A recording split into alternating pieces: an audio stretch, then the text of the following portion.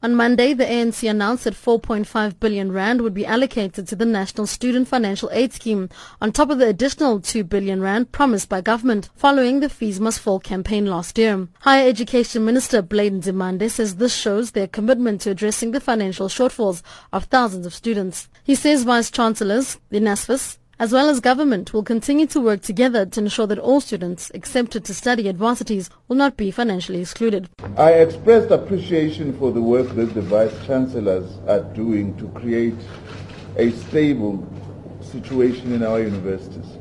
It was confirmed that all qualifying students who have been offered a place at a university and who qualify for NSFAS funding can register without upfront payment.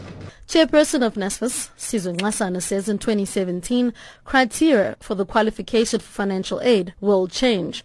The pilot project will launch next year in a few selected universities. He says this is to address challenges faced by students of the missing middle group. These students are those whose parents earn above the 122,000 rand income threshold stipulated by the scheme, but also cannot afford to secure a bank loan. The 122,000 rand benchmark has not been increased for several years, despite the cost of living increasing. Nxasana says the new model, which will consider more factors, is likely to be implemented at all universities in 2018. We won't only just take into account, for instance, the gross income, in other words, like the 122. We look at the family circumstances, because there are a number of cases where someone may be earning, for instance, 300,000 rand, but that person has a family of 11 and maybe 2 or 3 students at universities, and their circumstances are really not the same as someone who may be earning 250,000 rand but have 1 child.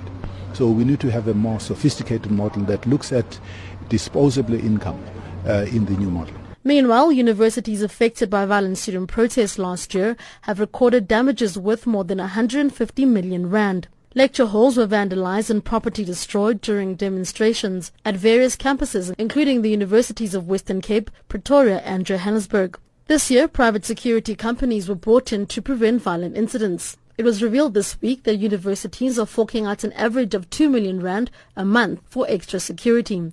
Chairpersons of University South Africa, Adam Habib, says private security personnel will remain on campuses to avoid further damage to property and prevent disruptions to academic and administrative processes. Those private security have been brought on is because registration was being prevented.